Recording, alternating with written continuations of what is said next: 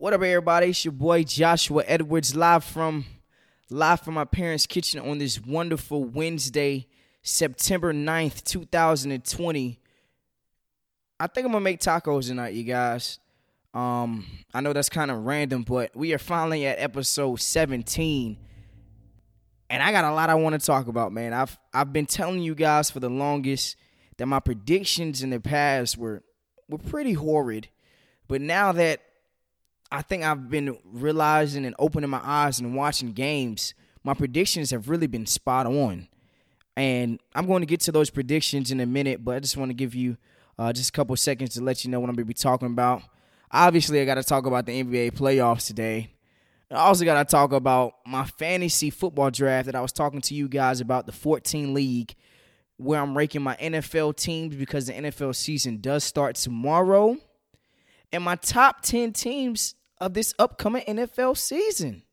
So without further ado, let's go ahead and jump right into episode 17 of Joshua's Proximity. When it comes to the NBA playoffs, I've been spot on.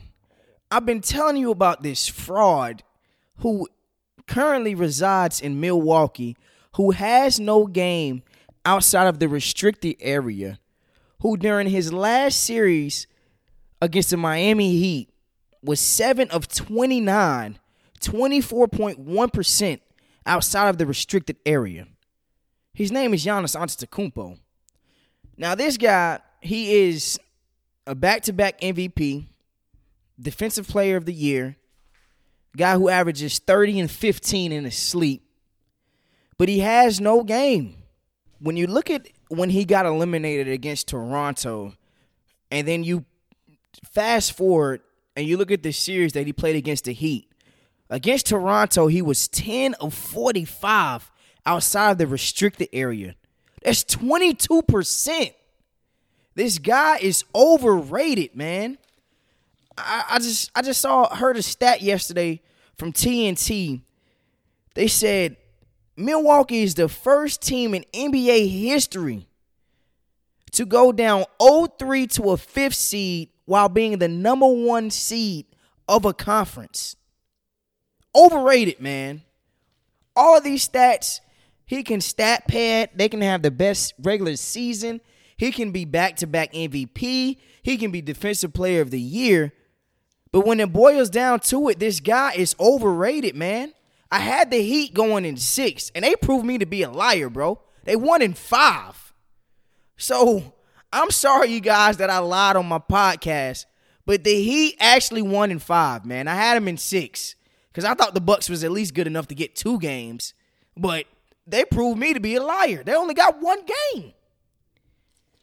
And I mean, the Celtics versus the Raptors, I had the Celtics in 5. The Raptors proved me to be a liar because right now they're down 3-2. But I believe that the Celtics are going to close it out tonight. The Clippers, I had the Clippers in 5, but the more that I'm watching these games, I believe the Nuggets might be able to take it to 6 games. If not 6, then definitely 7.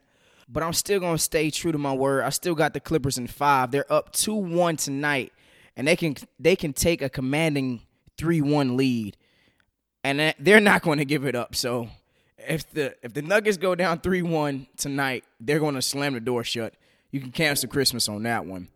And the Lakers are up 2-1 on the Rockets. I said that I had the Lakers in 6. So, man, this has just been a crazy week of sports in general. So while everybody is going to continue to hype up Giannis Antetokounmpo, guess where he's going to be receiving that MVP trophy? On a Zoom call. He's overrated. That's the last I got to say about this guy, man. But I'm happy that the Heat are moving on to the Eastern Conference Finals. I have them moving on against the Celtics. I'm going to choose the winner of that series next week. But everybody's looking for that big showdown out west. The Clippers versus the Lakers. And since I'm already on the Lakers, let's go ahead and talk about LeBron's virtuoso last night.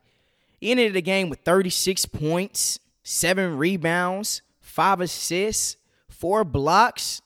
LeBron James was definitely the MVP of that game. But the most impactful player of that game was Rajon Rondo. And the more that I start to watch the Lakers, the more that I just fall in love with Rajon Rondo's game. I believe in order for the Lakers to win the championship, Rajon Rondo has got to come off the bench and play like he has played for the last 2 games for the rest of this playoffs against the Clippers and even in the finals if they even make it that far. Rajon Rondo has to be that guy that can go out and just facilitate when LeBron is taking a rest, even when LeBron is on the court, so LeBron can assert himself on the offensive side. But I'm love what I'm seeing out of the Lakers so far. I feel like Anthony Davis has got to play with his back to the basket just a little bit more. Danny Green is still self-checked. He's been self-checked this entire bubble. Caldwell Pope, he's doing okay. I feel like Kuzma has got to get in a little bit more. Maybe he takes some of the minutes off of Danny Green. J.R. Smith, I love to see him yesterday. But other than that, we got to stay small ball. We don't need JaVale McGee in there. We don't need Dwight Howard in there. Because when those 2 big 7-footers are out there, they're getting taken advantage of left and right. So, Lakers, I love what you're doing right now, man. I love it. But let me go ahead and switch gears because the best sport comes on tomorrow. As many of you know, the NFL season, man. And I was talking to you guys last week about how I have a huge money league coming up. And we just drafted. I picked 4th overall. So before I tell you who's on my team, let me tell you where I'm projected to finish off on this 14 list. Now, I told you that the first place winner gets $320, second place gets $100, and 3rd through 14 gets nothing. I'm projected to finish off at 3. I had a great draft, and I drafted at 4. For some reason, these guys, with fantasy, you have to draft a running back. And a lot of these guys took 2 receivers first. Some of them took a quarterback and then a tight end. I don't know what the hell they're thinking. But I'm not tripping because I know I'm going to win, and I'm going to win big.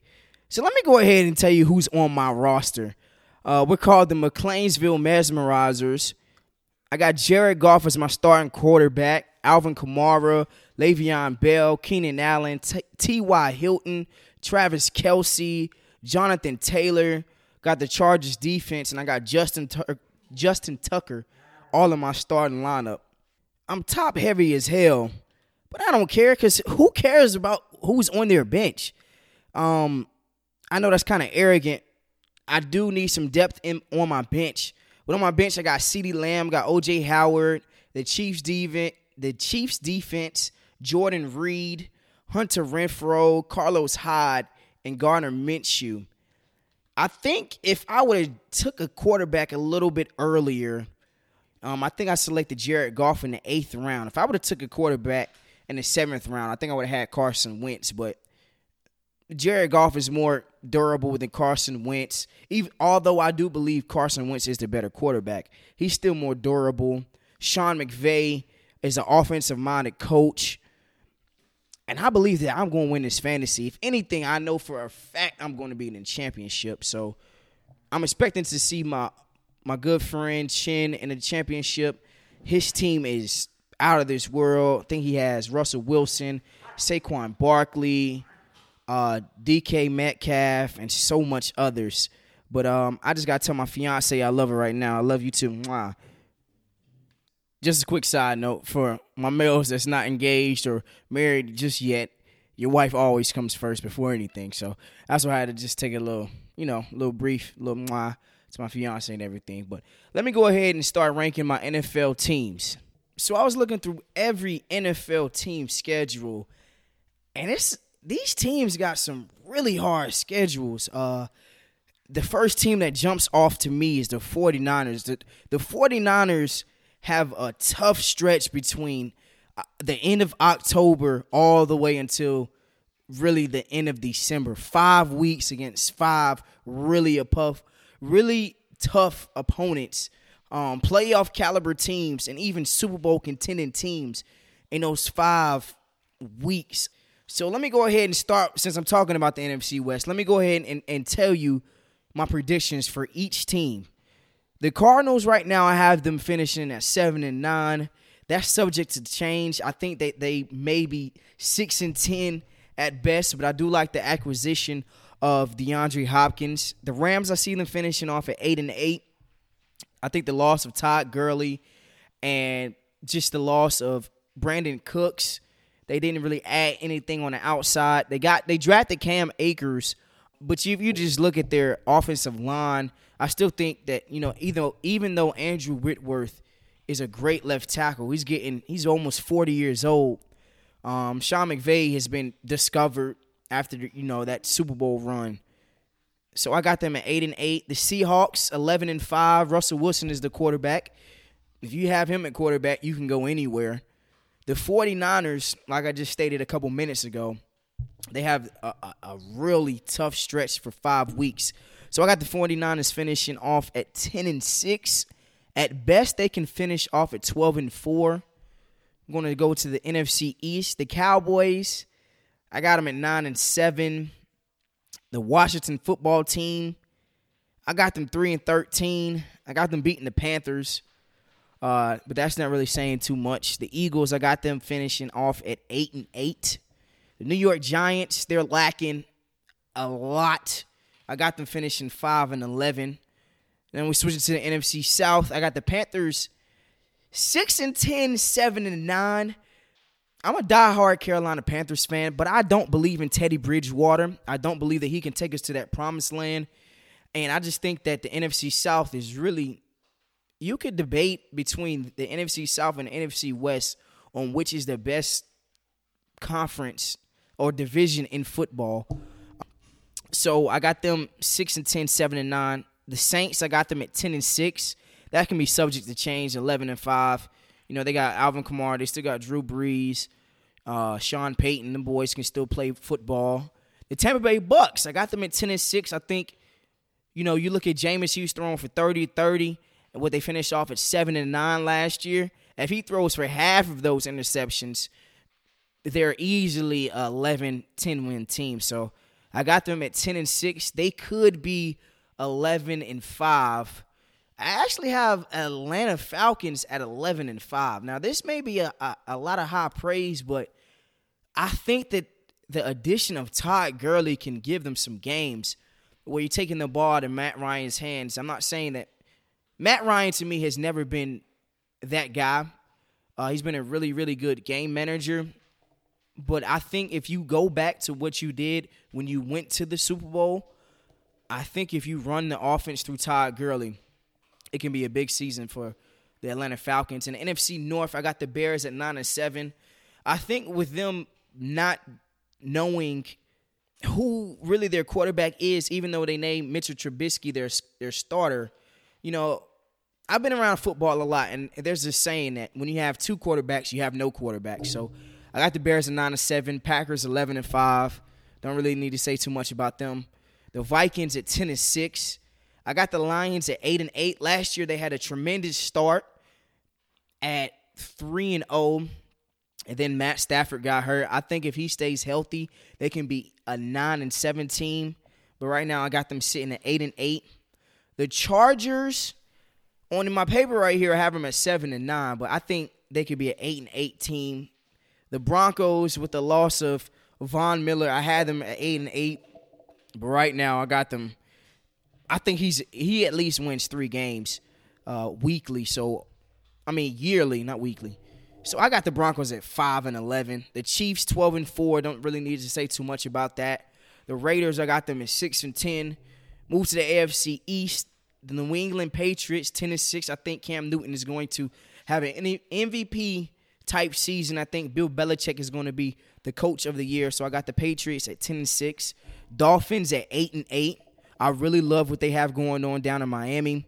The Bills 11-5. I am a huge on the low Buffalo Bills fan, so I got them at 11-5. Then I got the Jets, Jets, Jets. Got them at 3-13 as well. Just a lot of stuff that they can work on as an organization as a whole. The AFC South, Houston 9-7. Them losing DeAndre Hopkins, and then you pick up David Johnson when you already had Carlos Hyde before the season, and he had Duke Johnson still baffles me. Got them at 9-7. Tennessee Titans 8-8. I believe they can be 10-6 if they continue to force feed King Henry. Got the Colts at 10-6. The Jags 2-14. Switch it to the AFC North. The Ravens 3-13. Their schedule is really easy. The Bengals 3-13. I have Joe Burrow struggling really bad. Steelers 7-9. And I got the Browns at 11-5. So that concludes my team summary. Now let me go ahead and give you my top 10 teams entering into the NFL season.